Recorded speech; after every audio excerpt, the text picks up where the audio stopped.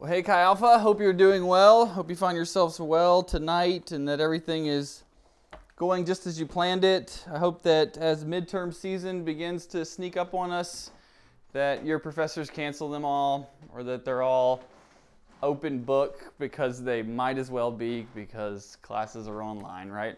And so it just seems fair that everything would be open book at this point. But hey, I am excited to be here. I'm excited as we continue in our Reframe series to the book of 1 Corinthians, as Katie's already mentioned, and I love the book of 1 Corinthians. I love everything about the book of 1 Corinthians because the church at Corinth did it so poorly. The church at Corinth did everything wrong. Maybe you've been reading ahead as we started the series last week and you begin to be like, yo, man, these guys really did a lot of things wrong. And as we see that, as we see that, we get to see Paul, through the lens of the gospel, take a chance to dive deep into theology and teach the church at Corinth the way of Jesus, how to reframe their lives around the gospel, how to reframe their lives around the three anchors, how to reframe their lives as Jesus people. And what we're going to learn tonight is how do we live in community? How do we live in community with unity with one another? Because again, the church at Corinth not doing so hot. When we take a look at our own lives, sometimes we find we're not doing so hot in this area either. So, get ready, put on your seatbelts, and let's go Dukes. So, first of all, we're here at James Madison University, right? University, what does the word university mean? University, unity in diversity, right? So we have unity amongst each other. We have diverse different people that are coming from all different walks of life, from different socioeconomic backgrounds, and then they get here, and what is the first thing we do? We separate them. We try to get everybody away from each other as much as possible. And we find our own little portions of the university and we're like, okay, it's supposed to be unity and diversity, but actually it's going to be unity in my own pocket, and my pocket's better than your pocket. And as I say this, you're all like, we don't do this. That's not real. What are you talking about, Josh? How many of you guys know that main campus is better than East Campus? All of you. How many of you guys know that nobody wants to live in the village, right? And you're like, no, everybody wants to live in the village. Nobody wants to live on East Campus. No, actually, nobody wants to live in Eagle. You're absolutely right. And so, but actually, right now, it might be okay to live in the village because it has turned to fall, right, as Hunter and Rachel pointed out. And so you don't have to sweat yourself to sleep tonight. Congratulations, those of you living in the village tonight. And so, but we find ourselves and we define ourselves by our major. We define ourselves by which part of Nova we're from, or if our friends who say they're from Nova are actually from Nova. Looking at you, Manassas, and it's like all these different ways in which we're supposed to be bringing unity to one another and diversity, and we're like, actually, I'm just going to get with my own. I'm just going to look at myself, and ourselves is actually better than yourselves. You know what? It's one thing when we do it with our majors. It's one thing when we do it with our friend groups, but it's a whole other thing when we find ourselves doing it in our church. When we find ourselves doing it in our community that is built upon the love of Christ, and we find ourselves thinking of ourselves more highly than we ought to because of which small group we're in, because of which fellowship we're in, because of who's our one-on-one. And what we see is this was actually, these problems aren't new. These are as old as time, right? And that Paul dealt with them directly in the book of 1 Corinthians. So if you have your Bibles, you can turn to 1 Corinthians chapter 1. You guys are like, wait a minute, we were in chapter 1 last week. You are correct. We are still in chapter 1. And so we could be here for a while. And so good news is you got no choice but tune in, because what else are you going to do, right? It's not like the NBA playoffs are on. So we'll start reading in verse 10. If you have your Bibles, I've got a new Bible with me tonight. Katie and I just got ordained in March, April, who could say? But they sent us Bibles with our names on them, so they're really nice. And so here it is. So you don't have it, but I do. Mine's better than yours. It was a unity joke. Maybe I can hear you laughing. Thanks. So great. We'll start reading in verse 10, and we'll read, who could say, probably through verse 17. Paul writes to the church at Corinth. He says, I appeal to you, brothers and sisters, in the name of our Lord Jesus Christ. How many of you know it's about to get real? Like Paul's not like, he's gotten through the introduction, the church that is sanctified, the church who is called holy, and he's like, hey, zone in, pay attention here for a little bit. I appeal to you, brothers and sisters, in the name of our Lord Jesus Christ. And you can feel the church at Corinth then lean in and be like, yo, Paul's got something to say and we better pay attention here. And then Paul says, that you agree with one another in what you say, and there be no divisions among you, but that you be perfectly united in mind and thought. Yeah, exactly, Paul. That's what we want too. You are so right, Paul. That is a good word from Jesus. Let's do this. My brothers and sisters, some from Chloe's household have informed me that there are quarrels among you. How many of you know it's bad when Chloe had to go on the road and find Paul and be like, yo, Paul, there are some things going on in the church you started in Corinth, and it is not good, and I need you to write this letter. We need to correct these things. And so Paul's like, yo, Chloe told me that this is what happened, and so we have got to get to the root of this. We have got to get down to this, and so let's see what Chloe has to say. Has informed me that there are quarrels among you. What I mean is this. One of you says, I follow Paul. Another, I follow Apollos. Another, I follow Cephas, which is Peter. And still another, I follow Christ. Is Christ divided? Was Paul crucified for you? Were you baptized in the name of Paul? Of course not. I thank God that I did not baptize any of you, well, except for Crispus and Gaius, okay? So that no one of you can say that you were baptized in my name. And I love this little aside in the text here. Paul says, yes, okay, I also baptized the house of Stephanas. Beyond that, I don't remember if I baptized anyone else. It's like you just know that this took place in real space and time. And as Paul is writing this out, he's like, oh, you know what? We don't have erasers at this point, so it's too hard to go back. So let's just add the little addendum there. And so he says, for Christ did not send me to baptize, but to preach the gospel, not with wisdom and eloquence, lest the cross of Christ be emptied of its power. There's a lot of things going on here. And so what is going on? So I follow Paul, I follow Apollos, I follow Cephas, I follow Christ. Isn't that what we're hoping for? It's not that I want to be divided into who I'm following, but that I want to follow Christ. But it's interesting because when Paul writes this letter, it seems like when he says, I follow Christ, that you would think it would be the natural outcome of the sanctified heart. But actually, in this example, it's not the exact outcome that Paul is looking for. It's not the exact outcome because here it's just another one of the divisions. And as I've thought about this, I've thought back over countless students that we've had or different times in my own life where I have found myself not wanting to submit to the authority that was before me, where I have found myself not wanting to do what the church around me was doing and be like, well, you know what? I follow Christ. I just do whatever Jesus says, and so I don't need to deal with all of you people. And I find myself dividing myself from other people because I'm like, you know what? Actually, I'm the one that knows. And how proud is that? How proud can that be when it's like, you know, this is it. I am the end-all, be-all on this issue at this time. And so what we know about the church in Corinth is that they were a church that was trying to figure out how to live in unity. And that as they were trying to figure that out, they found themselves being proud of their heritage, being proud of who had discipled them, being proud of who had baptized them. And of course, Paul believes that baptism is a good thing, right? Of course, Paul believes that Christ should be preached, right? But what Paul is saying is that we can't be divided on these trivial issues.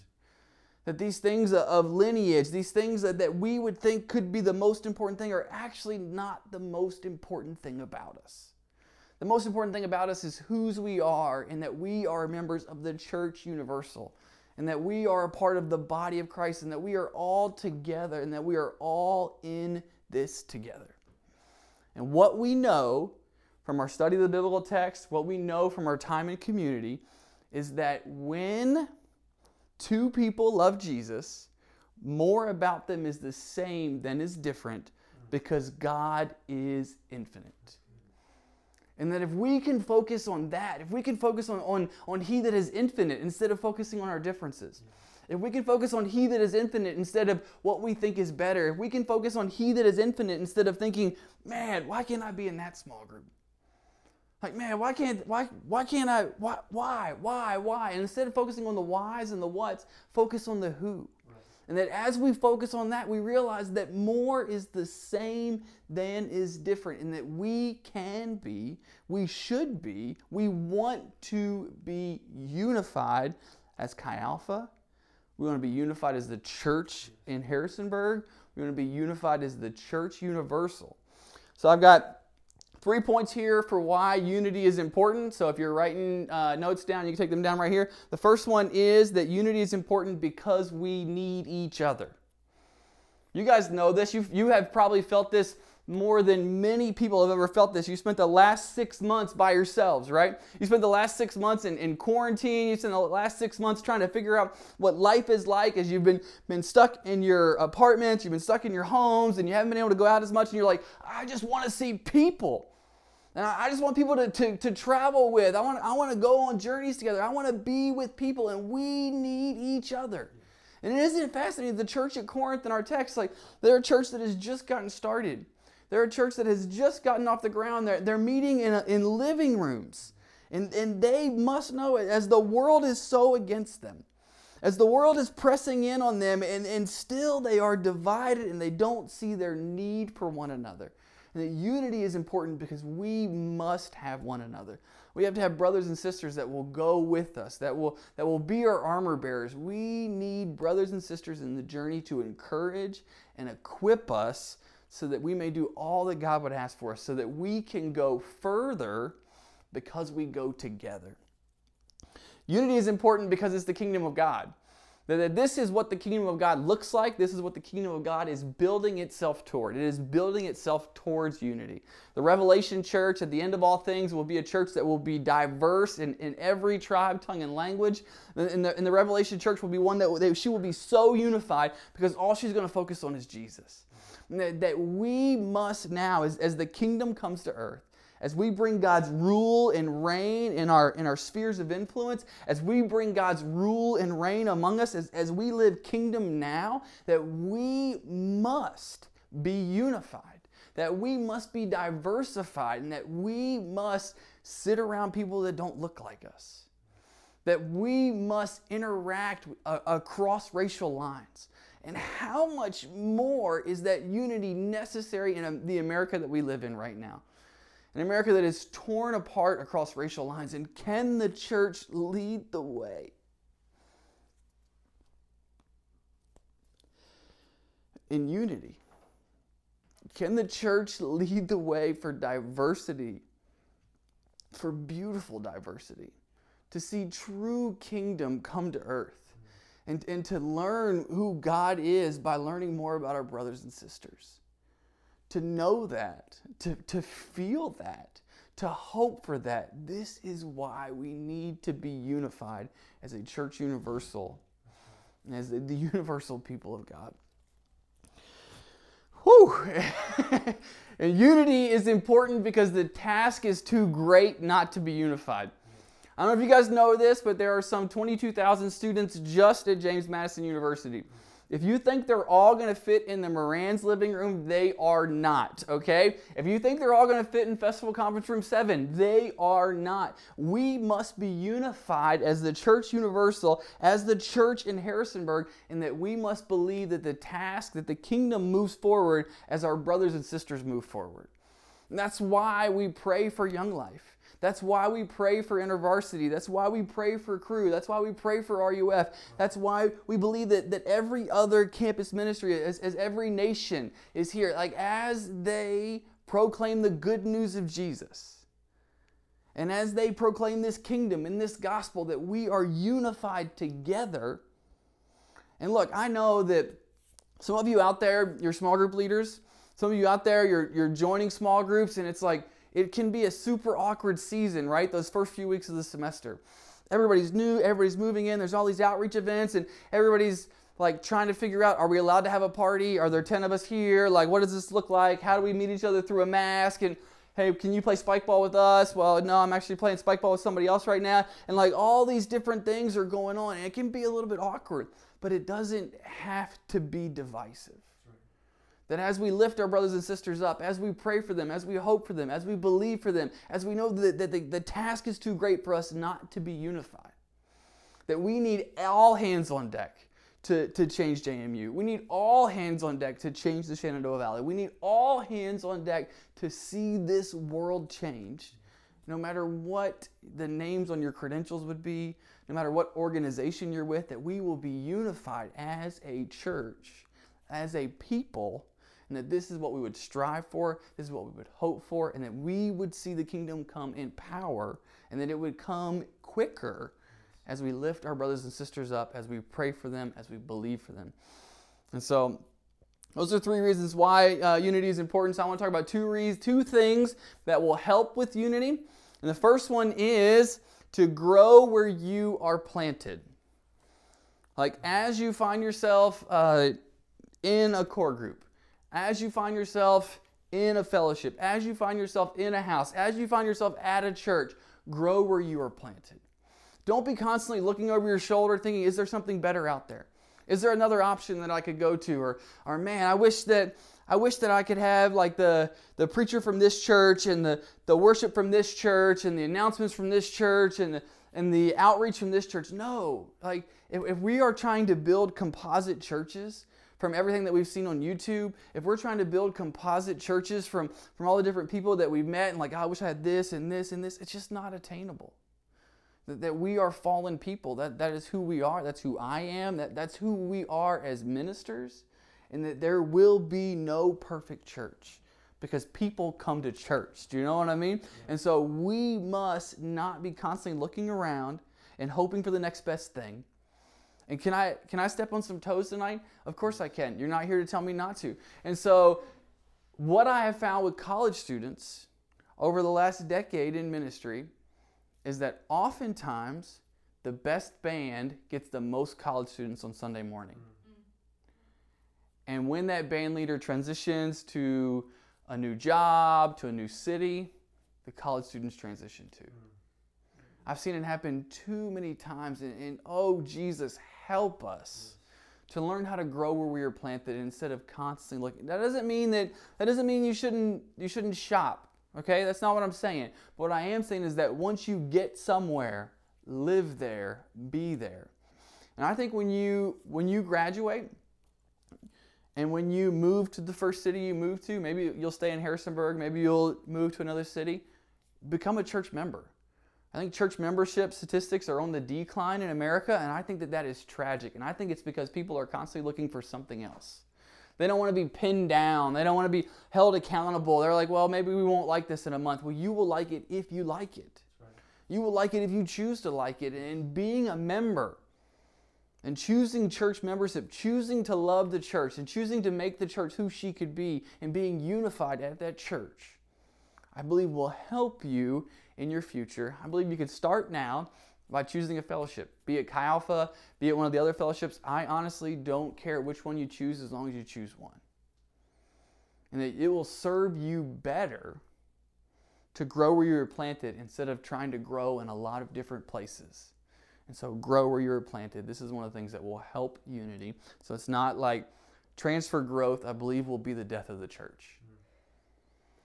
Next, honor one another. You want to talk about ways to be unified? Honor your brothers and sisters when they're around you. Speak highly of your brothers and sisters. Speak highly of your small group. Speak highly of your pastoral staff. Speak highly of your friends. Speak highly of your housemates. But you want to know how to really build unity? Speak highly of them when they're not around. Yeah. When you're hanging out with your friends and one of you is not there, it can be too easy to then go into roast mode, right? Where you start telling stories. I remember that time that she did this. I remember that time that he did that. And you probably don't laugh like that, but I do. And so, but to find yourself like, oh man, like to stand up for your brothers and sisters and to honor them when they're not there. I didn't plan on sharing this. It's not written in my notes. I actually don't have a whole lot written in my notes right now. But this morning I was at a meeting in, let's say, Warrenton, because that's where it was. And the assistant superintendent of our network came up to me. We'll call him Mark, because that's his name. And Mark came up to me. He said, "Hey, Josh, I just want you to know Hunter loves you. Like, he really loves you. I had an interview with Hunter last week, and Hunter really loves you, and I just thought that you should know that." Now, Mark didn't know this is the passage I was preaching on. Mark didn't know that one of my points is honor one another when they're not around, but that is part of who Hunter is. And can I tell you that, like, I texted Hunter about that interaction. I thought about it on the way home. Like, it made the whole day better. And that as we honor one another, and as we honor one another when they're not around, that we can see it then gets back around. Right. So that when you meet somebody, you're like, "Hey, oh, wait a minute, I've heard your name before.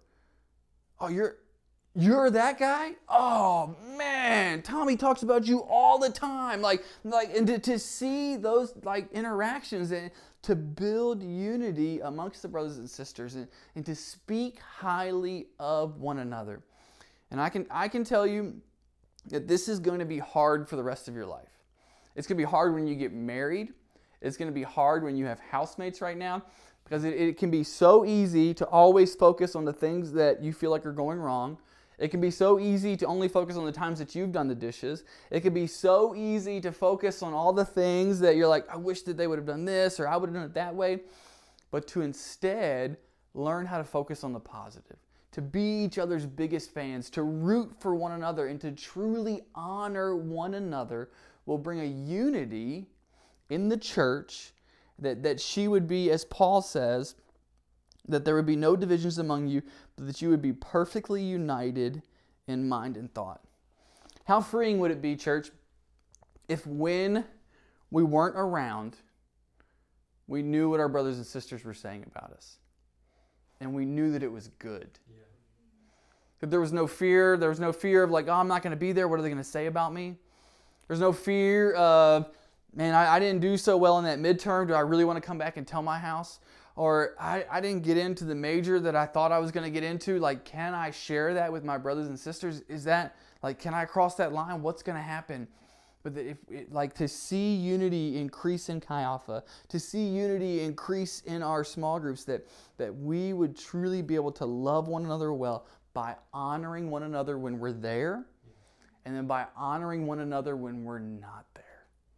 And I believe that as we do this, as we take the piece of the puzzle that we have here in Harrisonburg right now, and that we would be unified, that we would lead the way in unity, that we would be a part of the unity here in Harrisonburg, that we would see it happen across campus ministries, that we would see it happen across the city. I have to believe that it would be contagious. I have to believe that it would be magnetic. And I have to believe that living that way, living freely in community, where it's like we are truly unified and I'm not worried about what's going to happen. I'm just believing that we are together and we're going to fight together. We're going to believe together. We're going to grow together. We're going to be with each other together. And that we would believe that together would be better than alone, as we be unified in diversity. And that I believe the kingdom would come in power in ways that we could have never expected it to come. And that's what we're hoping for. That's what we are praying for here at JMU. So let it start with us. Let it start with us in our individual lives. That we would take a deep look into our own hearts. That we would take a deep look into our own interactions. And that we would see, like, maybe there are some places where we found ourselves siloing into different factions. Maybe you wouldn't say that I follow Paul or I follow Apollos, but you would find yourself like, this is what I hold on to. This is how I define myself. This group of people is how I define myself. And I would encourage you to press yourself outside of that group of people. I think a fantastic exercise for you all to do right now is to grab your cell phones out. Go ahead. Maybe you're watching this on your cell phone. Tough. Don't log out. And so maybe you're going to do this exercise later. And what I want you to do is I want you to look back at your last 10 text messages. I want you to look at the people that you texted last, the last 10, and I want you to see if they all look like you. Do you know what I mean? I want you to see if there is anyone that's of a different race than you are. I want you to see if there's anyone that's in a different major in a different small group, if there's anyone that doesn't even know Jesus, in those last 10. And this is not a rebuke, but it's encouragement for us to just look back over our past day, look back over the past 12 hours, whatever it would be.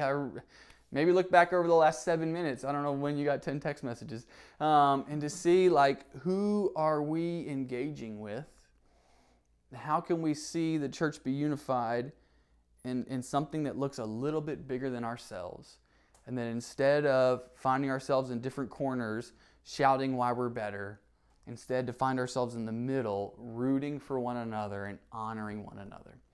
So I'm going to pray for us, and I'm going to give you just a moment just to ponder over unity in ways that you have been finding yourself as a unifier. So I want you to encourage yourself right now in ways that you have brought unity to the church, and ways that you have honored those that are around you, ways that you have honored your housemates, way that you've honored your apartment mates, way that you honored your parents.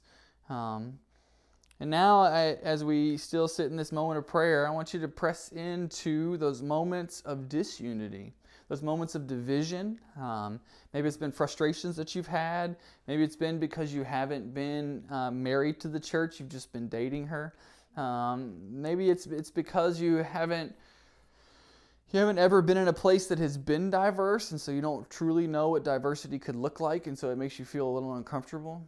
And I want you to press into that, and I want to see you take steps closer to unity, steps closer to the church being bonded together, so that we may have no divisions, and then instead we may be unified in heart, mind, and thought.